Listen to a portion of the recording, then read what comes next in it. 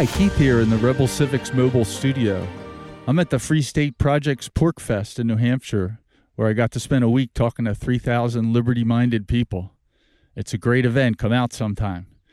Today's special episode is a rebroadcast of an interview that Carter did of me a few years ago before I was involved in the Unsafe Space Network. It's a July 4th special where we talk about the federally mandated and congressionally authorized Independence Day holiday. As a spoiler alert, I'd just like to point out that several of the states seceded from England well before July 4th and were independent sovereign states before the date we celebrate as Independence Day. But enjoy the show. Happy 4th of July, everyone. Happy Independence Day. Please don't forget to subscribe to us. Today, I've got a special guest co-host. He's been on the show before. His name is Keith Bissett. Keith made a video about the Declaration of Independence and has been doing some research on the origins of the U.S. I guess there's a bunch I want to talk about. But maybe, oh, by the way, in the background, this is supposed to be playing. I guess it's not really. I'm trying to trigger leftists by playing 1776 in the background, but apparently I have a connection error, of course. Something has to go wrong technically on every show, but if this is all it is for this show, I'm okay. Everything else seems to be working. Look, you and I are both, you're a limited government kind of guy, small L libertarian. I don't know how you describe yourself exactly. Is that correct? Small L libertarian or? Yeah, maybe philosophical libertarian. I don't really use the group label, so I'm not on any of the index cards of allowable opinion, as they say. Fair. So, yeah, philosophical libertarian, or as far as the government goes, no, I've never been a member of any party. I've never been part of the Libertarian Party, the capital L one. Right. But so that's you. I'm an ANCAP guy, but we both appreciate something about the U.S. I like to celebrate Independence Day. Maybe you could start by telling people why celebrate. What's so special about America? Why the hell should we celebrate Independence Day in the first place? Well, the founders in the 1700s were very tired of the tyrannical king, and they decided to throw him off. And the Declaration of Independence was about the people saying that people have the right to self-govern and that individuals have rights and all men are created equal, and that governments can only be justified by the consent of the governed. There's no other morally justified government. And the country is founded on that concept. And that was a new thing. There'd never been a country that was founded on that. All the countries before that had basically kings. And the only way they changed the government was you cut the king's head off and you installed a new king. That was the only thing they knew how to do up until then. I do admit at times that doesn't sound like a bad idea. So the idea is supposed to be a step in between cutting the king's head off.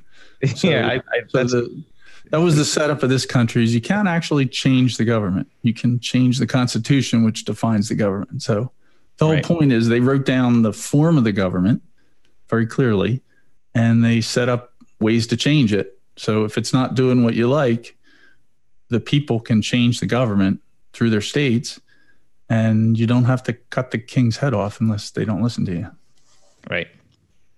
So maybe we should start by, can we watch the short video you did of, you had a brilliant revelation which is reading the entire Declaration of Independence is too much to ask for these days for people, but you read selected excerpts from it that captured the essential ideas of what was in the Declaration, and you had a bunch of people do it, and you made this short video. Maybe now's a good time to play the video and then talk about the Declaration of Independence and what went on behind that.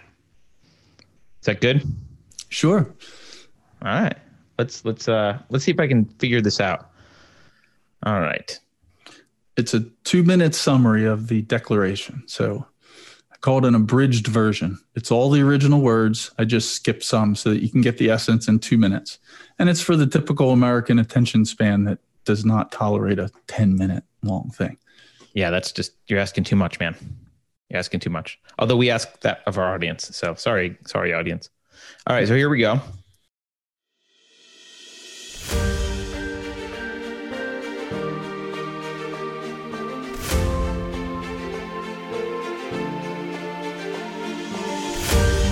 We hold these truths to be self-evident, that all men are created equal, with certain unalienable rights. To secure these rights, governments are instituted, deriving their just powers from the consent of the governed. Whenever any government becomes destructive, it is the right of the people to alter or to abolish it. It is their right, it is their duty to throw off such government. The history of the present king is a history of repeated injuries. To prove this, let facts be submitted to a candid world. He has forbidden his governors to pass laws of importance. He has obstructed the laws for naturalization of foreigners. He has obstructed the administration of justice. He has made judges dependent on his will alone. He has erected a multitude of new offices and sent hither swarms of officers to harass our people and eat out their substance. He has kept among us in times of peace standing armies. He has affected to render the military independent of and superior to the civil power, for cutting off our trade with all parts of the world, for imposing taxes on us without our consent, for depriving us of the benefit of trial by jury. We, the representatives of the United States of America, do, by the authority of the good people of these colonies, solemnly publish and declare that these united colonies are free and independent states, and that they have full power to levy war, conclude peace, contract alliances, establish commerce, and to do all other things which independent states do. And for the support of this declaration, we mutually pledge to each other our lives, our fortunes, and our sacred honor.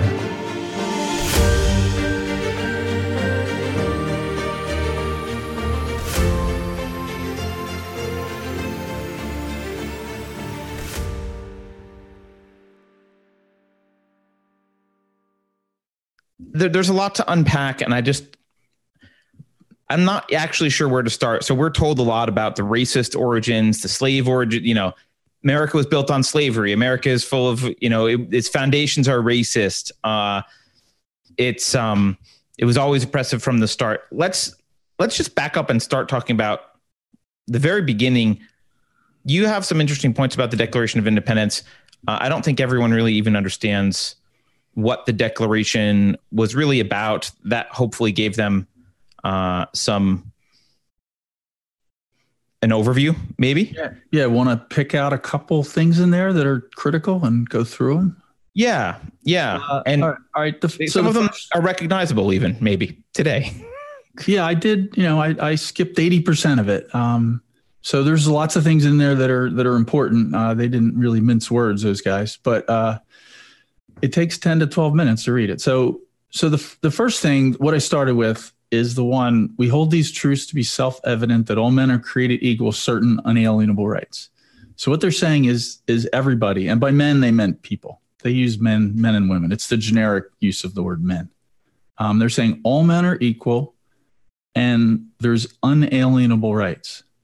That was a new thing. There had never been a country that was set up that way with that as a basis. And that's how it starts. They're saying that there is such a thing as rights, and they're unalienable. They don't come from the government. So rights are not a gift from government. Government can't provide you rights. Government can infringe on rights, but they can't take them away. So, for example, all the citizens in North Korea have the right to keep and bear arms. The government infringes on it pretty heavily, but the right exists and it can't change it. And, sometimes I'll talk about rights. If you start saying that a certain person has a right and other people don't have it, then that means that's not a right. That isn't what the word right means. Yeah. And actually, so I remember reading this. This was in the Federalist the other day, Keith. The original line was actually, we hold these truths to be sacred and undeniable. It was edited after, but sacred and undeniable is even more powerful, I think, than self-evident. Yeah, it's, you have to depend on where you get the basis of right. So that's another question, where do rights come from? And we probably shouldn't go into there. We'll spend the whole hour on it. No, but we can say the founding fathers thought they were natural rights at the very least. They didn't come from the government. That was the That's the point. Yeah. And it's a separate question where they come from, but they're saying there's certain rights, they're unalienable. All people have them, and the government can't take them away, and it can't grant them. Right. So, the sticker is, I have a sticker in my guitar case. Rights are not gifts from the government. That's the point. And up until that point, a lot of governments were founded on the idea that rights come from the government. And it isn't true for all of the English law. So this actually goes back 700 years. Some of those concepts are in the Magna Carta, and there's an English Bill of Rights. I forget the name of it, but basically they were coming up to this at the time of the Declaration. So they base this on basically English law. It's Western civilization. So that's my understanding. Even as like during the Middle Ages, for example, the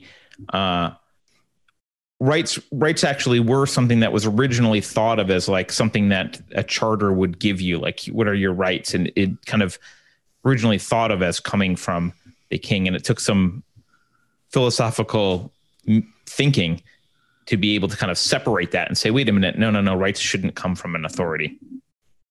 No. So yeah, there's a lot to unpack in that sentence. They were very compact with the words, but unalienable rights, that's a very significant point. So until you get somebody to understand that point, you can't even talk about what a government is supposed to do and, right. and what rights are. And then you can talk about where they come from. So that's the first concept to get across. Rights are unalienable. Everybody has them. All government can do is infringe on them or protect them. That's the two things governments can do.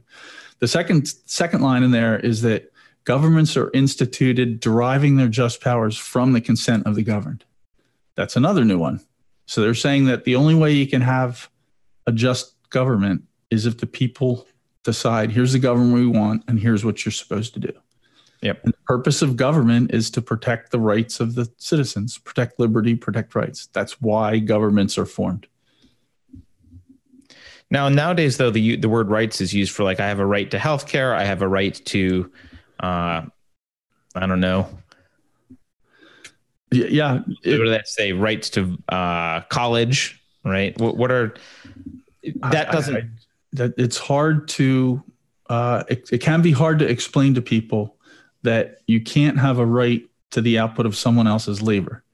That's impossible. That's a misunderstanding of what the right is. So, what's the libertarian quip for that is, your rights end at the end of your nose, right? Or something like. I've heard another one like your rights end where mine begin or something.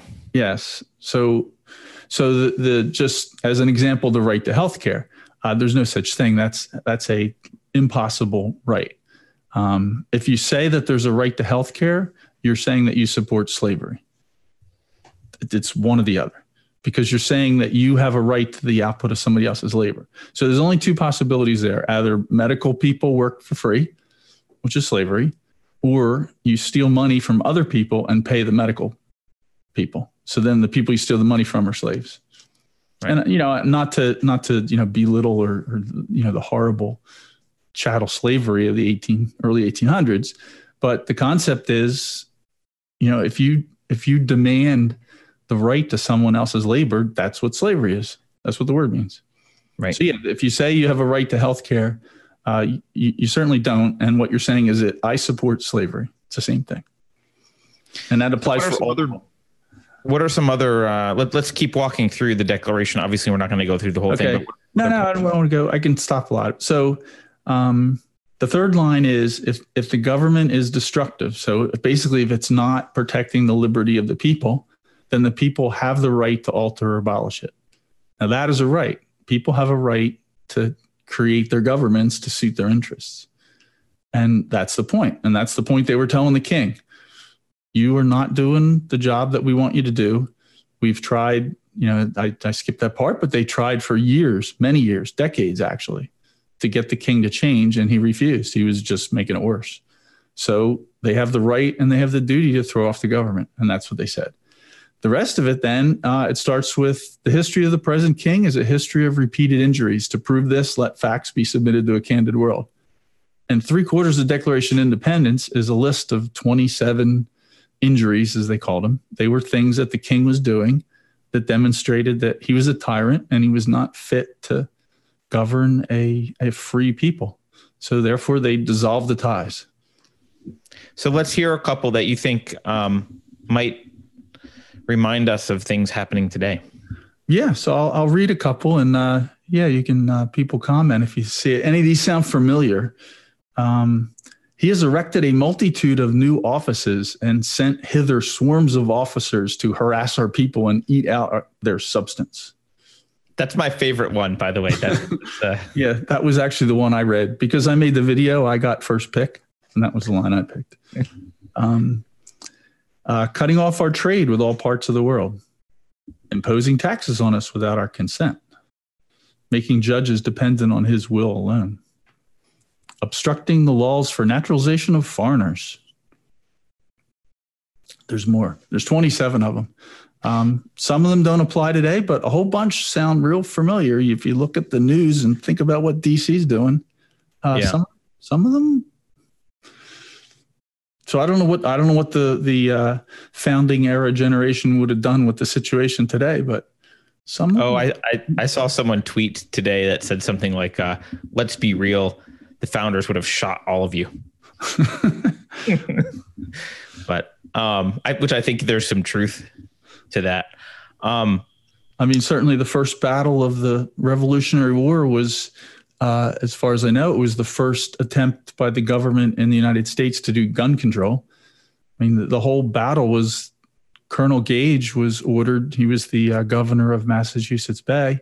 The king ordered him to take the guns from the rebels, from the citizens, because they were getting nervous. And Gage reported back, there is no way I can take these people's guns. They out-arm me by a lot. And so he said, well, you got to do something. So he decided, I'm going to get their ammo. Ammo was pretty hard to keep safe then. Gunpowder was a bit dangerous the way they used it. So they used to keep gunpowder in group like buildings. They would make a little building that would come and it wasn't public gunpowder. Everybody would have a spot in it and keep their gunpowder. So when they started getting worried about the king, they put their gunpowder and their shells out in Lexington and Concord. And that's what the Battle of Lexington and Concord was an attempt at gun control. And the king, it turned out it didn't work out so good for the king. Right. The idea of confiscating the guns. And, the same thing I think would happen in America, Here's one of my little souvenirs I got. What is that? That just looks like... It's a 4570 government. Oh, okay. It's a big... That's similar to what they had then. Someone in chat, Keith, actually said something that I hear a lot, and I want to address it. It says the founders were too busy raping their slaves. And so I think it does a disservice to America to whitewash that there was slavery at the time of the Revolutionary War, and obviously for some period of time after that. So you and I have talked about this a little bit, and I know you've done a little bit of research on it. Not a lot. I'm not asking you to be an expert here, but can you tell us a little bit about how slavery relates to the founding of America? And in particular, the point that I'll just make to start is slavery was not unique to America. Slavery is an institution that has been part of an unfortunate blemish on human history throughout the world for all of humanity. So almost every culture had slaves for millennia. So this isn't new, but how was slavery treated in the founding of the country? Many of the founders were abolitionists, a lot of them. They saw that slavery should end and that it was immoral. The all men are created equal included blacks and included everybody. That was not a European heritage statement. That was everybody. Most of them, like Thomas Jefferson, for example, they thought that the only way to end it, it's a practical matter really, is that it has to be ended in steps. And they had been trying for a long time to gradually end it, and it was Great Britain that was stopping it. So, for example, the House of Burgesses in Virginia in like 1750 or 60, they tried to pass a law that actually, they did pass it. They said, we're going to make importation of slavery illegal in 1800 or 1802 or something. And a little after that, they're going to free all the slaves. Like anybody born after that, a child born to a slave after 1800 is a free citizen of the U.S. The king nixed it. The king threatened military action. He nixed it. That was a common view. They were certainly a lot of them thought that the slaves of certain races. Now there was Irish slaves and British slaves and Wales slaves and Scots slaves, but some of them did think that the black slaves were not of the same, intellectual character as the Europeans, and they might send them back to Africa. They didn't. They certainly did not want to kill them. They didn't want another Haiti uprising, and they wanted to end it. So the history of slavery, if you go back another couple hundred years, it was the British. I mean, these people were all British then. The British started it basically as sharecroppers and indentured servants was really the beginning. The first case where someone in the U.S. in America was made a lifetime slave was done by the court in a court case where a slave owner wanted to sell he wasn't a slave, he was a indentured servant, and he claimed that it was his property and that he hadn't fulfilled his obligation, and he wanted to sell him, and the servant had an agreement, and he went to court, and the court said, no, you are a lifetime slave until he decides to sell you. I think that was in the early 1700s or late 1600s. This is a British court. Yes, it's a British court. These are all British citizens. And by the way, the guy who owned the slave in this court case, the guy was a black guy. He was an African guy. I don't know if that matters, but I mean, it didn't matter to some people, but yeah. There was plenty of African slave holders. Right. And this guy had actually been an indentured servant, previous slave. He came in as a slave, became free, worked off his freedom, and he started a farm and he bought slaves. Right. So can we just back up for a second? Because I don't know. I think most people know what indentured servitude and sharecroppers are. But I would call them kind of milder versions of slavery, but humanity didn't recognize them as slavery as such for quite some time because they had this veil of voluntary exchange. Do you want to just define those terms really quickly? Yeah.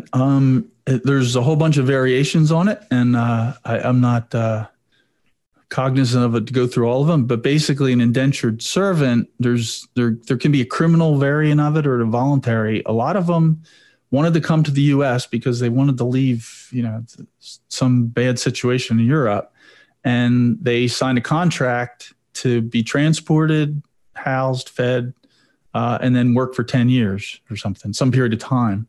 And then at the end of the time, they would get 40 acres and a mule, basically. And they would know how to grow tobacco or cotton or whatever. Right. And lots of people did that. So they were typically called indentured servants, although a lot of people just call them slaves.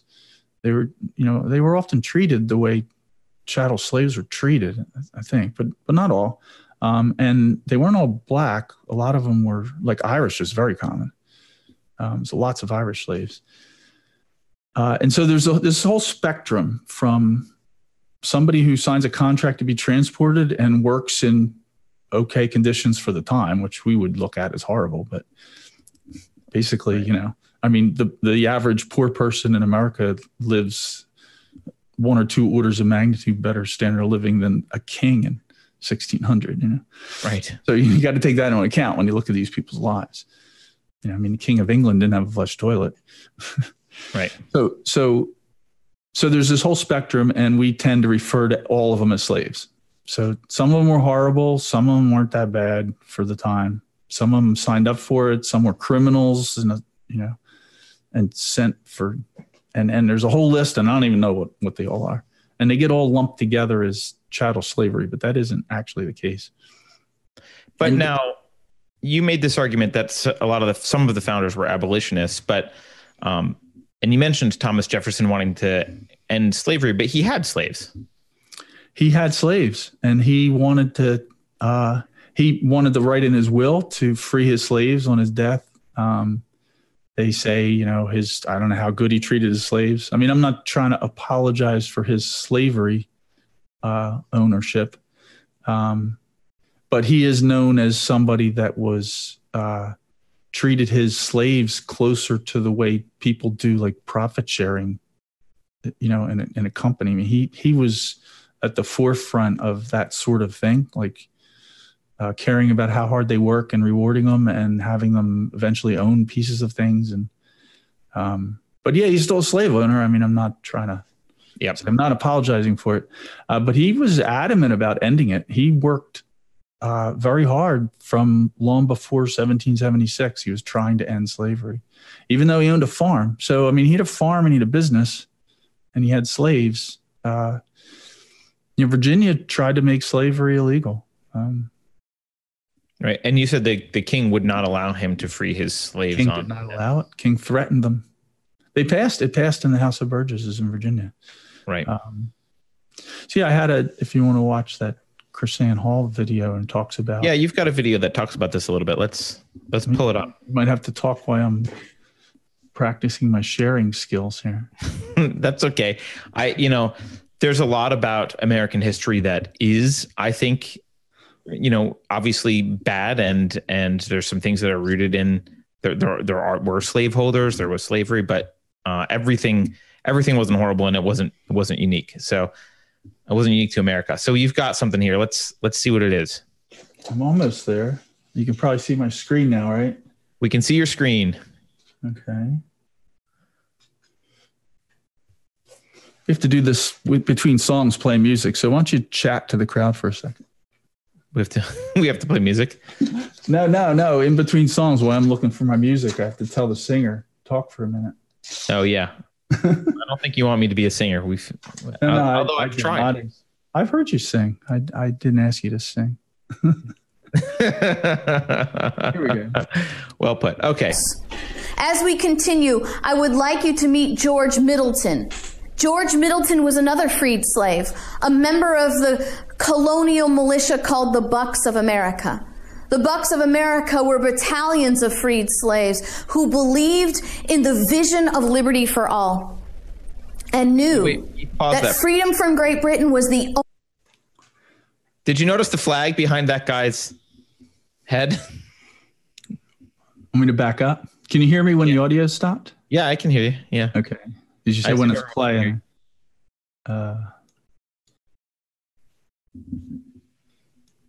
It's by the way, someone in the chat, she thinks that Thomas Jefferson couldn't free his slaves because they were collateral on a debt, so he didn't technically own them. All right, there you go. I got the image back. So yeah, it's a 13-star flag. So a little George Middleton. I kind of wish we could contrast George Middleton with Colin Kaepernick. I'm pretty sure George Middleton would disagree with Colin Kaepernick. Yes. All 13 states, after 1776, when the Revolutionary War was started, allowed any slave who wanted to be part of the revolution and join the infantry. All you had to do is raise your hand and you were free for life. And thousands of them did it. And it was common view at the time that slavery was not going to end unless they overthrew the king, that it was a British institution and that the states were working to get rid of it. It was already illegal in several states. Some of the northern states had already made it illegal. Right. All right. So I didn't mean to interrupt. Let's let her finish. Okay. Slaves who believed in the vision of liberty for all and knew that freedom from Great Britain was the only way that could be achieved. They knew that many of the American colonies were continually attempting to outlaw slavery, but the government of Great Britain was obstructing every effort. The king and parliament would threaten the colonies, attempting to end slavery with financial sanctions and even military force. Colonel George Mason expressed his frustration during our Constitution's ratification debates. He said, "This infernal traffic originated in the avarice of British merchants. The British government constantly checked our attempt of Virginia to put a stop to it." Once our independence was declared, the newly formed states created a policy that any slave who wanted to fight for independence would be a free man forever. The British had a similar motivation, enticement to the slaves. However, their policy was based upon hate, division, and revenge, not upon liberty. The British government promised to arm the slaves with the vision of slaying their masters. But as soon as the government of Great Britain gained control, these men would be thrust back into slavery. We don't teach in the schools that slavery was mandated upon the American colonies. And one of the big reasons for declaring independence was to free ourselves from the mandates of slavery. Virginia had been trying to outlaw the importation of slaves as a colony, and the British government kept pounding them into submission. One of the first things Virginia did as a state was to make slavery illegal. Roger Sherman. So they started the process to make it illegal, right? And go ahead. Go ahead. She's talking about what is taught in schools. I didn't learn this in school. How about you? No, not at all. And we didn't go to school during social justice era. Now I think what people are taught in schools is that slavery was the backbone of America, and it was, part and parcel to the culture and the ideology behind the U.S. And obviously that's just a lie. No, they leave that part out. Do you know who the first person killed in the Revolutionary War was? I don't. It was Crispus Attucks was his name. He was a black guy. He was part black and part American Indian from Massachusetts. He was led a group of like 50 guys in the Boston Massacre, and he was the first one shot. If people want to look for some hero, you got that, Colonel Middleton there or Cypress Attucks. Like you don't even know those names, right? They're not in a history book. They don't want that in history books. Delegate from Connecticut to the Federal Convention. It's got 1 more minute if you want to listen to it. Sure.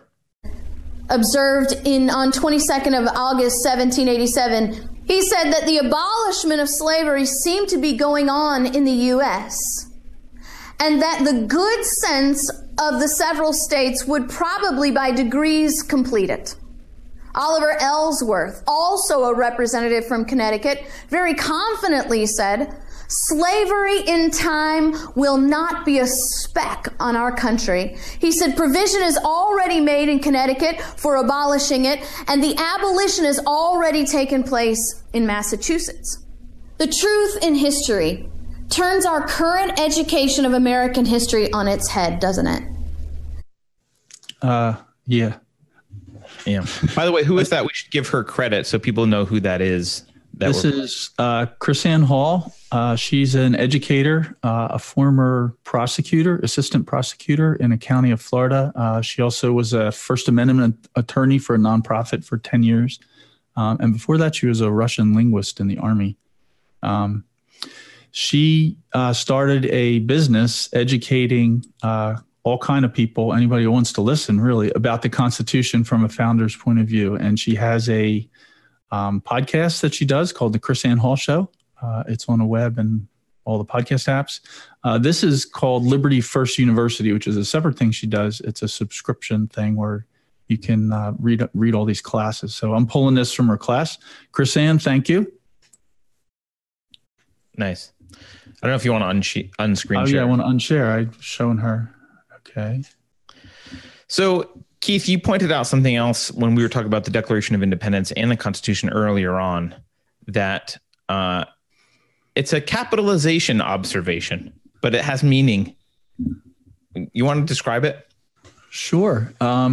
In the Declaration of Independence, they use the lowercase u for united. United is just an English word. I had some pictures I'm going to show. Can you show the pictures that I sent you? Which one do you want to see? Declaration. The one that's signed.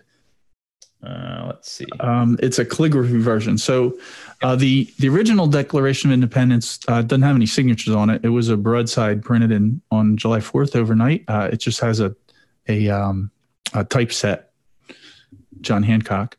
But anyway, so the capital U in the word united was an English word to them, which meant together. So if you see up at the top where it says States of America, the words right before that are these 13 united. Like the word united is tiny script, and the U is lowercase. And I can only see the middle. I can't see the... You can't really... I don't know that you can really... Okay. Yeah. But you can see the States of America. I can see that great. Yeah. So the word united was small. And the Declaration of Independence was 13 independent sovereign states declaring their independence simultaneously from the state of Great Britain. And they use that term in there. The word is they dissolve all ties with the state of Great Britain.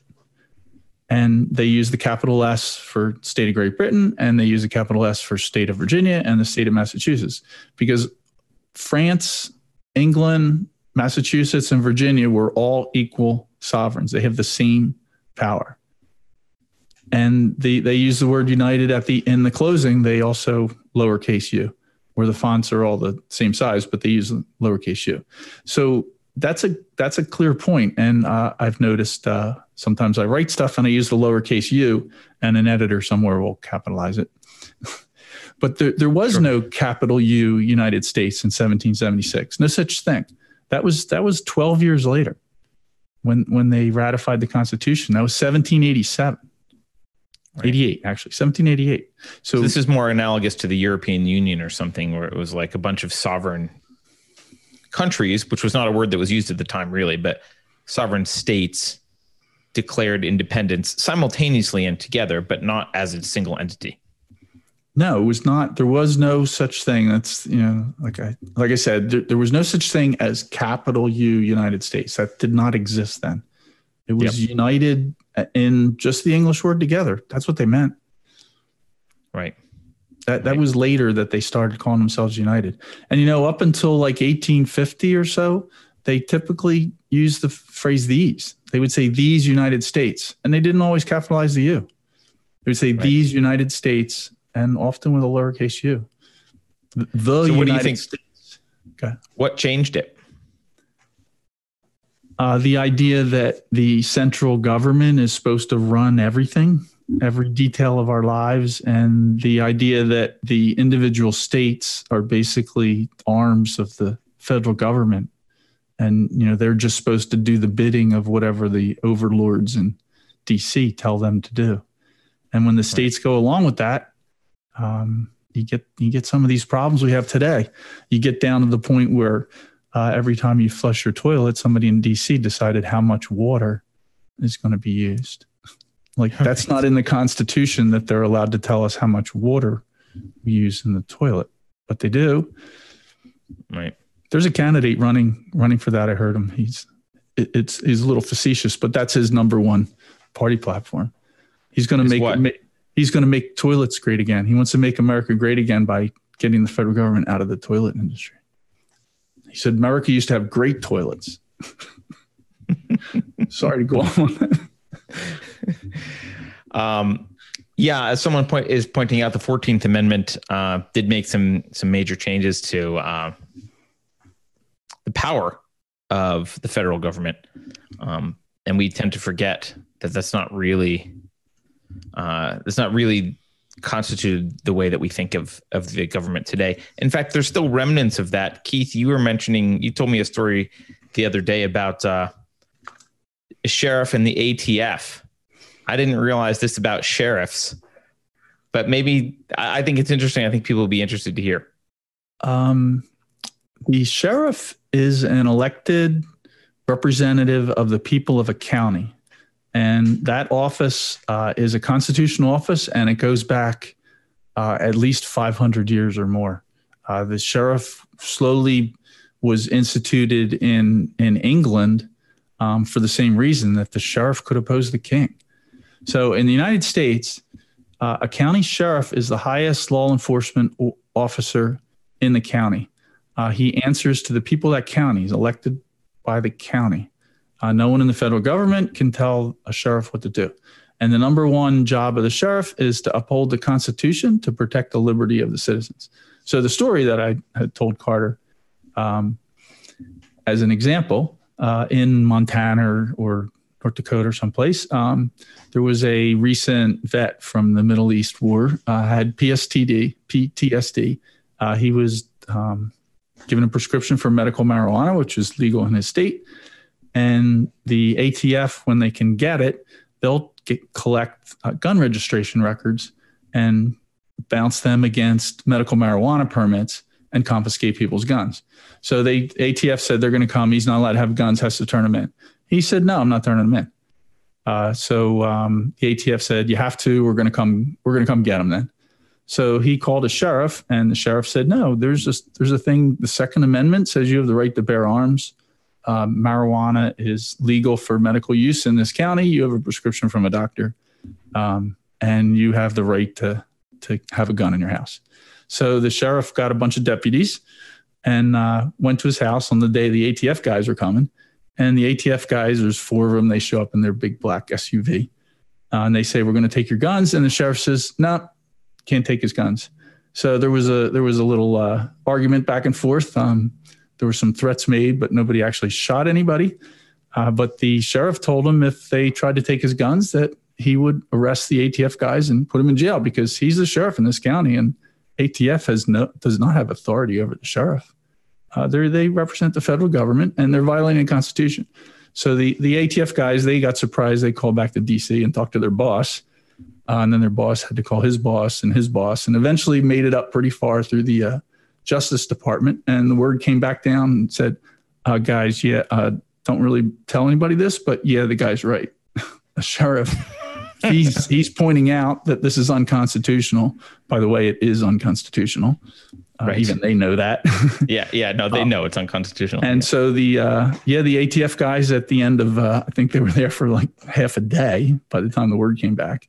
And they were a bit surprised. And apparently the ATF guy's boss was also surprised. But yeah, that is true. The sheriff of a county is the highest law enforcement officer in the county. A state cop does not have authority over the sheriff. A sheriff can arrest an ATF agent. A sheriff could arrest a Marine, a U.S. Marine that came into the county and said, the government told me to do this. The sheriff would just put him in jail and take him to court. Like, no, a Marine has no authority in a county, nor does a state cop, and certainly no FBI or CIA or ATF or Homeland Security or Coast Guard or none of them. Sheriff is the top guy. So sheriffs could be the saviors of the country if they wanted to be. I'm reading a book right now. It's by Sheriff Richard Mack. It's called The County Sheriff, America's Last Hope. And it's basically, it goes through the history of what the sheriff is, what's the authority, and what is the duty of the sheriff of a county. Yeah. I mean, on days when I am losing hope that we can save Western civilization, that's a good thought. I guess we just need liberty-minded people to run for sheriff. And I guess if your county is liberty-minded, they can vote for a sheriff who will stick up for your rights. Yeah, I happen to know one. In fact, I got the book from somebody who's running for sheriff in the St. Lucie County, just north of me, Richard Williams. Rich Williams, he calls himself constitutional sheriff. He gave me Richard Mack's book and said, this is what I want to do. Maybe I should move to that county so I can vote for him. Yeah. Or other people should run, other sheriffs. Yeah, someone's pointing out, nor the SWAT team from the EPA. The fact that the EPA has a SWAT team, Yeah, which I don't doubt. I the didn't last know. time I was on, I forgot the number, but I told you how many guns and rounds of ammo Oh yeah, you had like EPA. the Department of Agriculture and the EPA. Yeah, I shouldn't say the number, but I'm going to take a guess anyway. I think it was 100,000 or something. No, I shouldn't. Yeah, I don't know. It was I'm a not lot. gonna guess on the number. It was a lot. Yeah, it was a lot of guns to enforce environmental regulations. But so why does the EPA need one gun? Yeah, well, I mean, we could ask why the EPA and end the question there. Why the EPA? So, I want to, it's 4th of July. So we went over kind of you gave us a overview of the Declaration. And I don't think we didn't talk about the Lee resolution really, but I guess that's not super important to understanding context, unless you think there's something we're missing there. Well, it's interesting. We can spend a minute or two on if you want. The Lee Resolution is what Independence Day is about. On July 2nd, 1776, the Continental Congress passed the Lee Resolution. And it says, resolved that these united colonies are and of right ought to be free and independent states, that they are absolved with all allegiance to the British Crown, and that all political connection between them and the state of Great Britain is and ought to be totally dissolved. That was on July 2nd. That passed. And that's when the 13 states became independent and they became states. And that's when the ties were dissolved. There was an effort to formally explain it all was what the Declaration of Independence was about. They had been working on that for a month or two, something like that. And they were still editing. And on July 4th, they approved the final version of the text of the Declaration of Independence and printed the Dunlop broadsides, 200 copies overnight. And that just has a typeset John Hancock, president at the bottom. He was president of the Continental Congress. And then that's what they sent to the king. The one that you showed, it's a calligraphy. Skin parchment. In late July, they hired a calligrapher to take a Dunlop broadside and do that version. And then on August 2nd is when John Hancock signed that. So, so the point, the interesting point, it's a great holiday. I'm going to go out and watch the fireworks, and there's an air show and have dinner with some friends. But actually Independence Day is actually July 2nd. And as far as a holiday goes, I never call it 4th of July. I mean, that's not a holiday. Every country has a 4th of July. It's no different than the 8th of July or the 9th of July. Yeah. And, the 8th of July is when they actually read it in Philadelphia to the crowd in the John Adams movie when they run all that together. So they show them passing the Lee Resolution, and then they go out and they read the Declaration of Independence to the crowd like immediately after. But that actually was 6 days later, and in between that is when was the actual 4th when. So I think you mentioned it on a show the other day. You said it was a paperwork thing. It took 2 days. I kind of view it as some bureaucracy, but So we're celebrating today. Everybody has off work for Paperwork Day. Yeah, but I don't mind shifting the date. It's okay. I'll celebrate the independence. No, that's why you called it Independence Day. And the legal holiday is Independence Day. I mean, there isn't any holiday 4th of July. I mean, do we have a holiday called 25th of December? Right. Maybe I'll start calling it that. Yeah. Well, I know that a lot of SJWs would prefer 25th of December over Christmas. So. Oh yeah. I didn't mean to go down that rabbit hole. Yeah. Yeah. But one of the things that happens with the SJW crowd is the Independence Day is not their favorite holiday. It's not their favorite holiday. They don't like a lot about America and its founding, but I think it's incumbent on all of us who I complain about the government a lot. I think the government does a lot wrong, especially now, but I think it's important to remember what, I mentioned earlier, one tradition that you have is you read the Constitution every 4th of July, every Independence Day.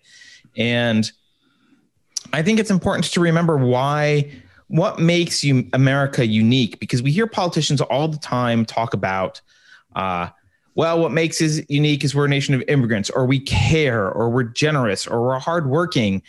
But none of that is actually what makes America as a nation unique. None of it. No. Diversity, when they say we're a nation of immigrants, diverse immigrants, like the diversity is ideas. Like I care about the diversity of ideas. People say, oh, this is a diverse group and that's better. And like, what is your diverse? Like race and sex? Is that, sexual orientation? That's what you mean? Like, I don't care about any of that. Like in a politician, I want a diversity of ideas. I want to pick the best idea. And I could care less about any of those personal factors or race. Like that's the last thing to care about. Right. And that's the thing about rights. When people start talking about women's rights and LGBT rights and men's rights, all the rights, like, well, that just means you're not really using the word right. Like there's no such thing as women's rights. Like just because you have a uterus doesn't mean you have special rights. Right. If it's a right, everybody has it. It doesn't matter what equipment you're carrying around. It doesn't matter how much melanin's in your skin. And it doesn't matter what your sexual orientation is. That's a good point. So basically human rights, if properly implemented, none of this matters. Yeah. As soon as somebody puts a modifier in front of rights, it doesn't matter what the modifier is. Like they're all wrong. Every single one's wrong. There's no such thing. If you need a modifier in front of the word rights because you're saying that only certain people have them, then you don't know what the word right means. Right. Well, the implication is that it comes from the government, as we mentioned. Rights are not gifts from the government. Right. So the other topic if you want to touch on is women during the revolution. Yes, I did. So I wanted to touch on slavery and that, which I think we talked about. I don't know if there's a lot more to talk about there. Well, kind of the conclusion is that it's a form of ad hominem argument to say that the founding era is not valid because there was slavery. It's a personal attack. So if you say that, well, Thomas Jefferson was a slave owner, like, well, that has nothing to do with the words of the Declaration of Independence. Like, present me an intelligent argument that says the Declaration of Independence is wrong. If you want to talk about whether Thomas Jefferson had slaves or slept with Sally, whatever her name was, I don't care about that. That doesn't have anything to do with the argument. You got to look at the argument. And that's what I mean by ad hominem. It's an ad hominem argument. So, Colin Kaepernick's argument is ad hominem. Yeah. I mean, obviously, his argument is so weak that it's, this flag was in existence around the time of things that were happening that were bad in the world. It's like the worst argument ever. He probably has no idea. Does he want reparations? Hey, probably from the NFL. So I was arguing we should have reparations in jest a bit, but it makes just as much sense as the other way. All black people in America should pay reparations to the white people who are descendants of those who brought them here, and they live this wonderful free life. They have so many opportunities. Like they could have grown up in Africa. You're going to get us banned on YouTube. We touched on the slavery and the racial issues. Women. Let's talk about women. In the era of the founding. So it's a very similar thing with women. It's the same kind of attack, where they say that the women at the time of the founding were just beat down and it was a misogynist, sexist society, and the women had nothing to do with the revolution. Patriarchy. Yeah. Yes. It's the same attack as the racist one. And it's also false. It's horribly false. What the women did during the revolution is astounding. The women were patriotic to the max. And there's so many examples of women that are not in the school history books that prove that wrong. And the narrative is to not talk about them. Mercy Otis Warren, you talk about her, that she was an advisor to Washington and Jefferson. There's some of her words are in the Constitution. She was a playwright. She wrote satirical plays in the 1750s and 60s and 70s that just beat on the British government, like just called them out for all kinds of crazy stuff. There's a woman, her name written down, Deborah Simpson. She disguised herself as a man, joined the infantry, and served for a year and a half. And she got injured and fell with fever and fell unconscious. And they took her to the doctor and found out she was a woman. Said, oh, so they reported her up the chain to General Washington, and General Washington said, give her a medal. Like, what did she do? And they found out she was like an excellent, brave soldier. She had all kinds of great service. And so they honorably discharged her, like she needed to be discharged. So they honorably discharged her. Washington gave her some kind of an award. And then they had a parade for her where she stood with General Patterson, one of the big American generals, on the porch of his headquarters, and the whole 4th Regiment marched by in honor to salute her. Like damn patriarchy. Oh, guess what? They don't want that one in the history book, right? So the argument, though, would be, well, they couldn't vote. No, they couldn't vote. There's a funny quip with Abigail Adams, who was a very big confidant on the whole thing with John Adams, where they like go back and forth and like, well, you want the women to vote? Like, that's a crazy thing. But he's doing it in jest. Like you read it and like John Adams is thinking that women are going to be able to vote. Like, that's going to happen. The society was not ready for it then. But when they say all men are created equal, they often talk about women in politics, I mean, there were women politicians then. So the ambassador, one example I heard when I was taking that course, the ambassador that made peace with one of the big groups of Indian tribes was a woman, like 1745 or something. Right. She's the ambassador for the Massachusetts Bay Colony. Now, women's suffrage, women voting wasn't a thing. It's not like the rest of the world had women voting and the United States was like, no, we're a patriarchy. This wasn't a thing. No, not at all.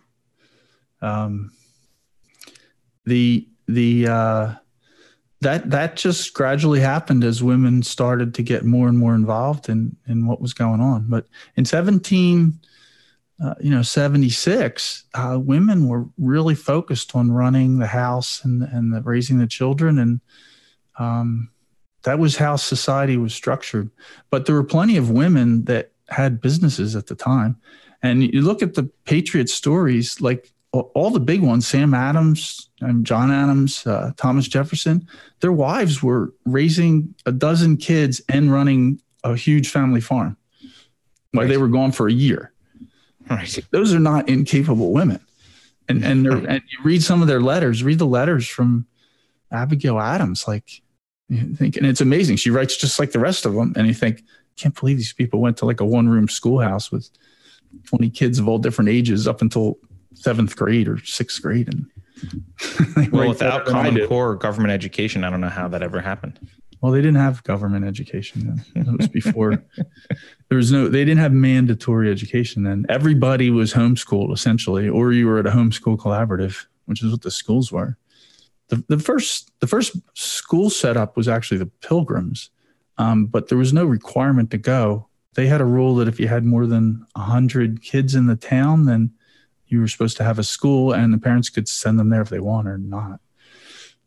It wasn't until 1850 that they went to Prussia and learned about the German school system, and they came back with the idea of, oh, you got to divide the kids up by age, and you got to make it illegal not to go to the government school, and we're going to churn out good soldiers and good factory workers. Like that's what the school system's designed for. Anyway, I didn't mean to go down there. No. I had another video about women if you want to watch it. Yeah, I'd like to watch it because I don't think we covered the video or the women issue very well. So let's do that. Yeah, I got 2 pieces. One's on Mercy Otis Warren, which is it's another Chris Ann Hall video. Okay. It'll take me 30 seconds here. Well, I can't sing or tap dance for people, but I'll get faster at this probably.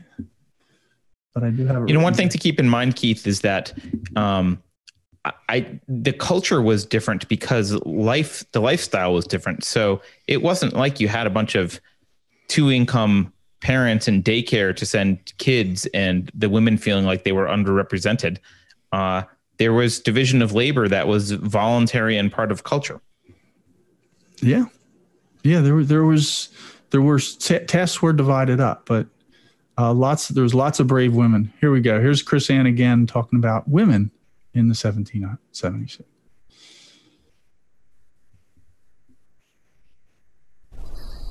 Mercy Otis Warren is my favorite founding mother. Mercy was an amazing woman, and she serves as proof of our current progressive hypocrisy. Remember, these revisionists of history want us to believe that these women were weak, irrelevant, oppressed, and had no role whatsoever in the independence or writing our Constitution. So they can perpetrate the lie to discredit the men, to undermine the Constitution itself. They claim their efforts to highlight the victimhood of these women during the Revolutionary era would empower women today to make our daughters bold and brave in the future. But the truth of those like Mercy Otis Warren could be the true power and boldness for our daughters if we would just teach an accurate history. Mercy Otis Warren was the daughter of an attorney and a judge. Her brother was James Otis Jr. You remember James Otis Jr. from several of our LFU classes. The founders of our constitutional republic referred to James Otis Jr. as the midwife to liberty, and Mercy was bestowed with no less a boldness. Mercy was the first American woman playwright. She wrote Shakespearean-style plays in the form of satire that were put on at local playhouses to poke fun at the British government and to encourage the liberty movement. You can even read Mercy's plays today. One of her plays, The Ladies of Castile, is full of brilliant humor and satire and has been highly recommended over the centuries. Mercy is also the first American woman historian. She wrote a 3-volume history called The Rise, Progress, and Termination of the American Revolution. The only truly accurate history that you can read is the one that is written by the people who've lived it. Mercy didn't spare any harshness of truth in her recollection of events. She truly wrote the history as she saw it, much to the displeasure of some of the men of that day. History tells us that after reading her history, John Adams was put off by her candor, and he wrote Mercy a scathing letter. Now, that didn't discourage Mercy one bit, as she was dedicated to the truth. She says, I have to write this history because I lived it. When we live in a society that is trying to lift up our daughters and make them bolder and make them more courageous and give them women to look up to, why wouldn't we be teaching mercy? Now, I'll stop that there. The whole thing's good. Yeah, they don't teach her, and then she has a final thoughts one. This one's 3 minutes long. Do you have any comments on that before I go on? No, I mean, we don't hear a lot. I mean, the only people we hear a little bit about Abigail Adams, Betsy Ross. We don't hear a lot about the women. Like Molly Pitcher, right? Yeah. And even when you hear about Molly Pitcher, you don't hear about who she is. Right. And we don't hear that there was Ludwig Hayes, and the reason she was honored. I mean, they made her a non-commissioned officer. And it wasn't for carrying water. Like, her job was to carry water, and that's why they call her Molly Pitcher. And you read an American history book, they taught, she carried water for the soldiers. But the reason they made her an officer is because her husband was killed or injured, like out of service. He was a cannon loader, and she jumped in and loaded the cannon for a whole day on the front lines. Right. And then at the end, they made her a non-commissioned officer. They don't want to talk about that, right? Right. You can't. Yeah. All right. Here's the final thoughts one. This is 3.5 minutes. I think I'll let it play. Wave your hand if you want me to stop it. But the whole thing's pretty good. All right. Hannah Winthrop once wrote, "And be it known unto Britain, even American daughters are politicians and patriots, and will aid the good work with their female efforts. Weak, oppressed, irrelevant, powerless, Don't say that to British General Cornwallis. There's an account in history of a British soldier giving a report to British General Cornwallis. A battle had just recently been won by the British troops, and there was a sense of victory and celebration among the British soldiers and their command. In a bold declaration of sober truth, this British soldier said to General Cornwallis, "Sir, we may destroy all the men in America, and we shall still have all we can do to defeat the women." What we need to know that by the time Cornwallis is getting this report of the victory in the field, the revolutionary women have almost completely decimated the English linen industry. The British soldiers also knew the accounts of the women who were picking up muskets and pitchforks and anything else they could find to defend their lives, their families, and their homes. British troops knew very well the formidable force, the courageous and boundless spirit possessed of the American patriot woman. This spirit is who we are. It is coursing through our veins today. The same spirit that drove Mercy Otis Warren to write, "May nothing ever check that glorious spirit of freedom which inspires the patriot in the cabinet and the hero in the field with the courage to maintain their righteous cause and to endeavor to transmit that claim to posterity, even if they must seal the rich conveyance to their children with their blood." Yeah, that doesn't really sound like an oppressed, beat down woman, does it?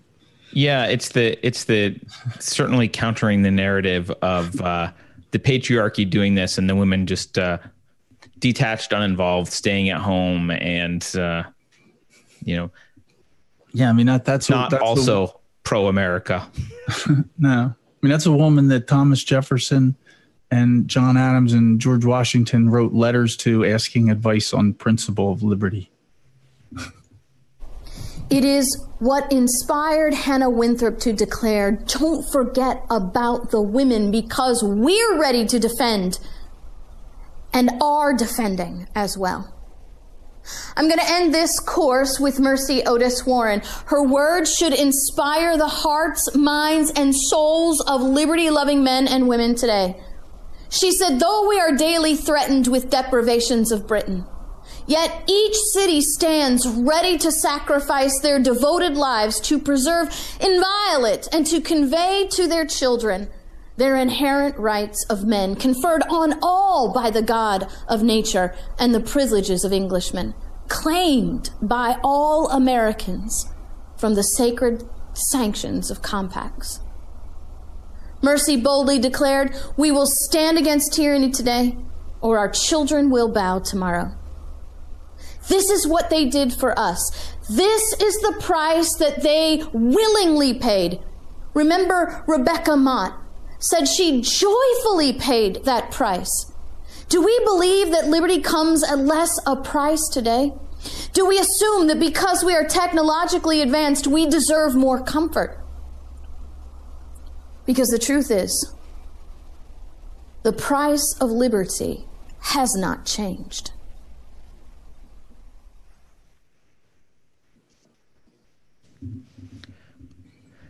Those are sober words. Keith? The price of liberty has not changed. Those are sober words.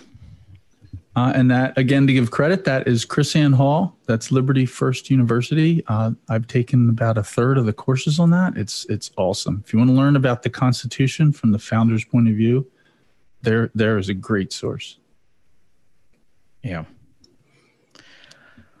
And so she talks about, like, the line where the soldiers telling the general Cornwallis for the British troops, like, if we defeat all the men, we still have the women. Like, he's telling them, you ain't going to win this. Right. They're not going to roll over. They're not going to roll over. There was another one example in that course. She talks about a lot of them. There were militias in towns where a lot of the men were gone. and the women formed militias. And there's a story in there about a woman who gathered, 40, 50 women from her town. They were assigned to guard a bridge. And these British, soldiers came up to the bridge, a couple of them. One of them heard the leader's voice and turned around and ran because he knew who she was. It was his sister.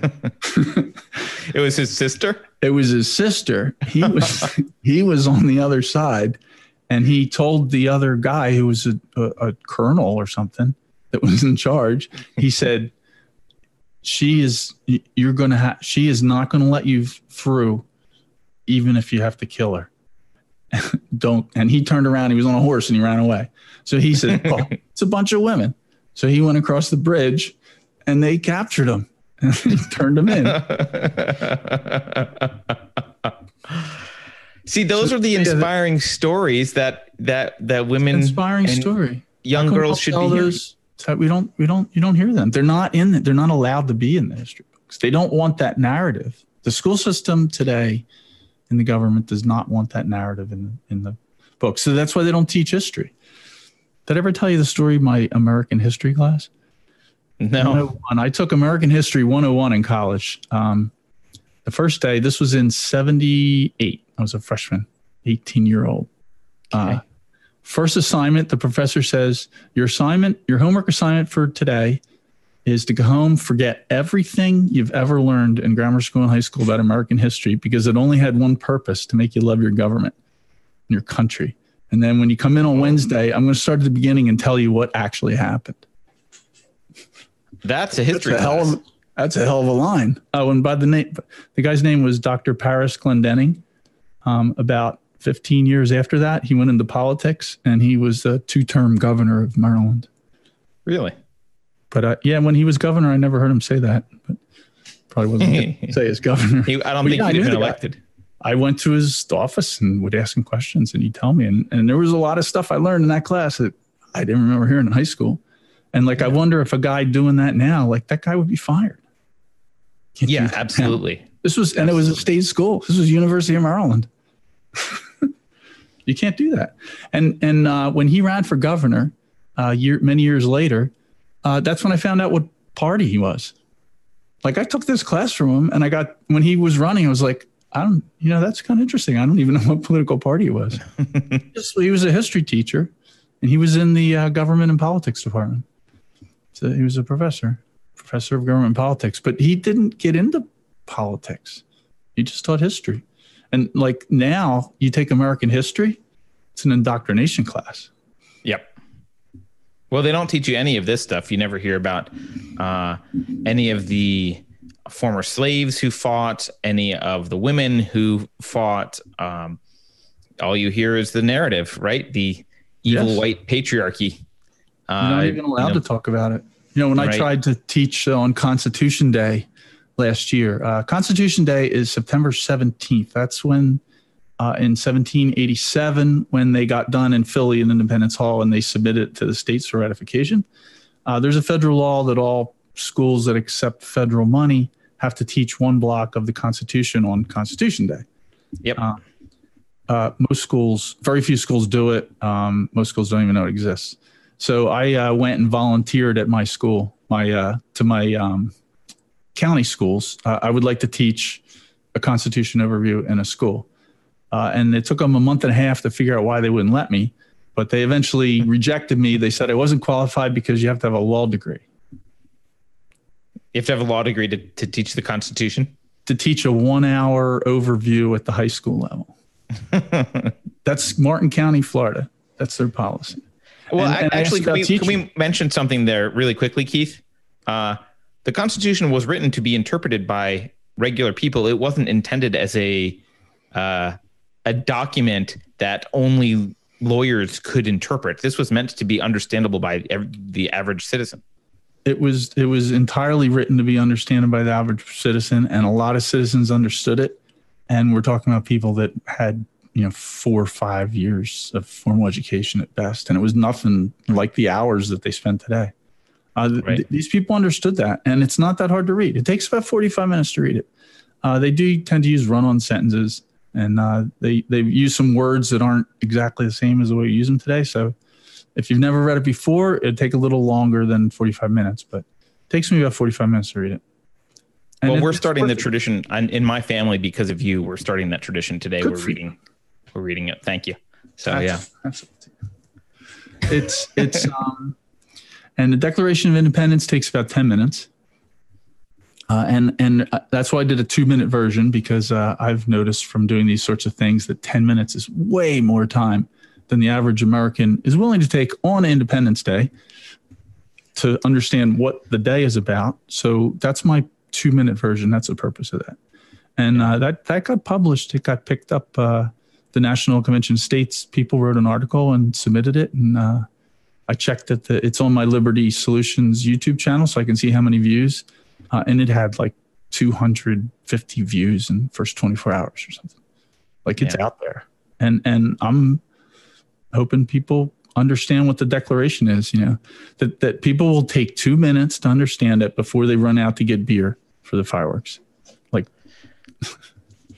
yeah, I mean, by all means, celebrate today, but take some time to understand why you're celebrating. There you go. Rebel IPA. That was the only choice. Sam Adams, Rebel IPA. But it's, Keith, it's not a lot to ask. It's not a lot to ask to read the Constitution or take a few minutes out of your day on Independence Day to know why you're celebrating. And Keith, do you want to summarize, why are we celebrating? What the hell makes America special in the first place? America is about individual rights, liberty to do as you please, as long as you don't violate the rights of somebody else. And the whole union was founded on that. And we've got 50 independent sovereign states, and the states are supposed to have the highest power. By the Constitution, the states are the top authority, and the states need to be able to tell the federal government what to do. If the states wanted to dissolve the federal government and try again, they can. Perfectly legal. And the holiday is to celebrate what happened in 1776, which is throwing off a tyrannical government that was not meeting the needs of the people, and the people created a new one. But the idea is that just governments run by the consent of the governed. So that's what the holiday is about. John Adams said, that the day would be, celebrated with fireworks and parties. And I have his quote here. Yeah, read it, because that part of that sounds right so far. Yeah, here it is. This is a letter from John Adams to his wife, Abigail, on July 3rd, by the way, but I don't want to get back into that. It's about July. This is about July 2nd. Right. He thought it was going to be July 2nd as the big day. Well, it was. They thought that for 50 years. Right. Yeah, it was later. He says, the date will be the most memorable epoch in the history of America. I am apt to believe that it will be celebrated by succeeding generations as a great anniversary festival. It ought to be solemnized with pomp and parade, shows, games, sports, guns, bells, bonfires, and illuminations from one end of this continent to the other, from this time forward forevermore. We do it on July 4th instead of 2nd. I don't care about that. We do celebrate it, but but we don't know why. And actually, I think the people who know why the most are the social justice warriors who don't want to celebrate it. They know what we're celebrating, and you should know too. Everyone else should know. You should know. And that's what my video is. So share it everywhere you want. Maybe you can post some links in the show notes. I'll post links to your video. How can people find you and follow your work? I know I forgot to mention at the beginning, you're the host of the Liberty Solutions podcast. I'll put a link to that below. How do you want people to follow you and find you? I host Liberty Solutions podcast. I have a Liberty Solutions Report YouTube channel, which is short videos like the one we just watched. So I spend about half my day playing guitar, producing music videos, going out to bars and playing with singers, and that kind of keeps my head straight.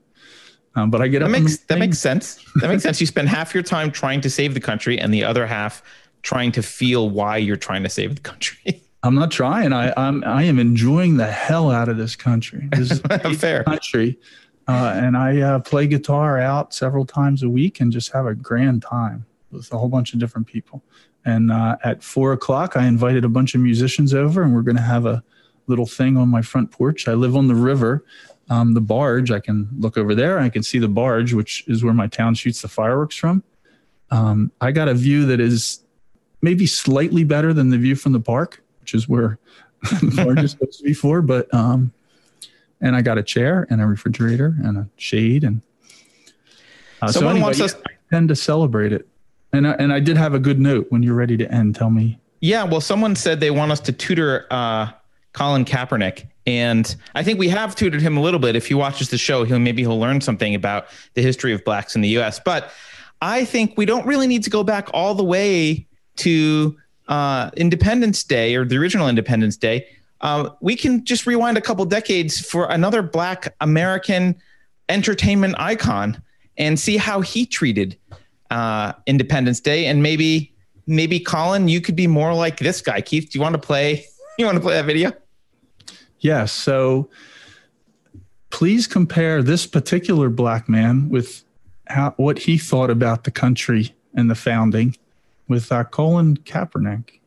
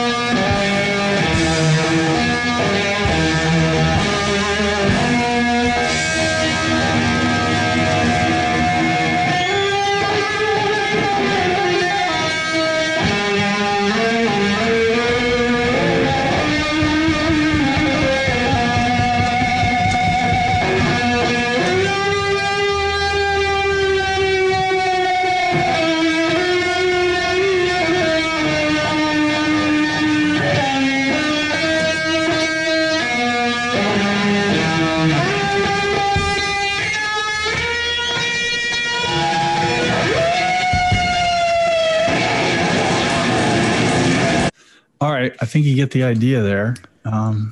Yeah, Keith. And thank you for that. And I would, hey, as a fan of kind of the classic rock era, I can listen to that kind of stuff all day. But hey, Colin Kaepernick, take a note from the pages of Jimi Hendrix and realize that you are so much better off.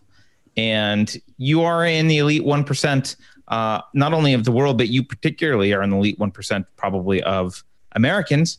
And that's because of the freedoms that you enjoy in this great country. I know I'm an anarchist. I know I want limited government and eventually no government. But comparing the countries in the world, this is by far the most principled and best nation that has ever existed. Know why you're celebrating today. And go out and celebrate. Keith, thank you.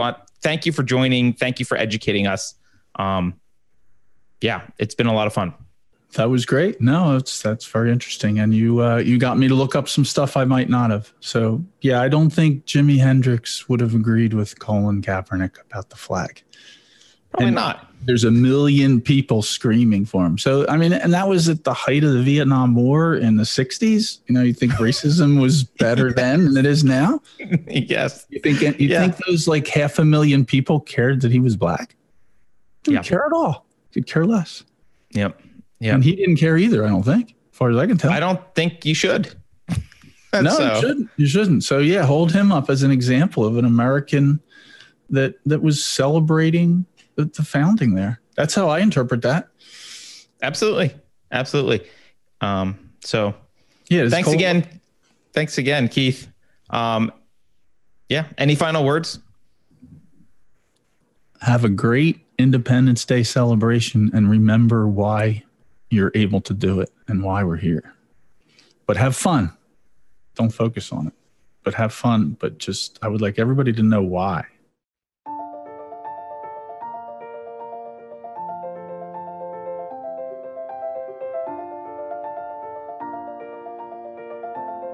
Thanks for sticking around until the end. If you're new to Unsafe Space, check out our deep content library that includes discussions with everyone from James Lindsay to Brett Weinstein. And please consider helping to fund our work by visiting unsafespace.com/donate. You can find us on a variety of social media platforms, and you can find a community of like-minded individuals on our Unsafe Space Discord server, which is open to financial supporters at any level. We hope to see you there. Warning. This is an unsafe space. Dangerous ideas have been detected. The content of this production does not meet WHO health and safety standards. Please report to a United Nations Sanitization Center immediately. Association with the following individuals is strictly prohibited. Experts who benefit from printing money agree that printing money does not cause price inflation. Trust me, just 2 more weeks to slow the spread of monkeypox. If you think about it, no one should be allowed to express opinions. But don't. Think about it, I mean. That's not your job. Thinking has been scientifically proven to be less efficient than compliance. Science, scientific, and scientifically are registered trademarks of the World Economic Forum. Unauthorized use is prohibited. Computer voice courtesy. Never mind, that last line is fake news. Please disregard it and return to your safe space immediately. There will be cake.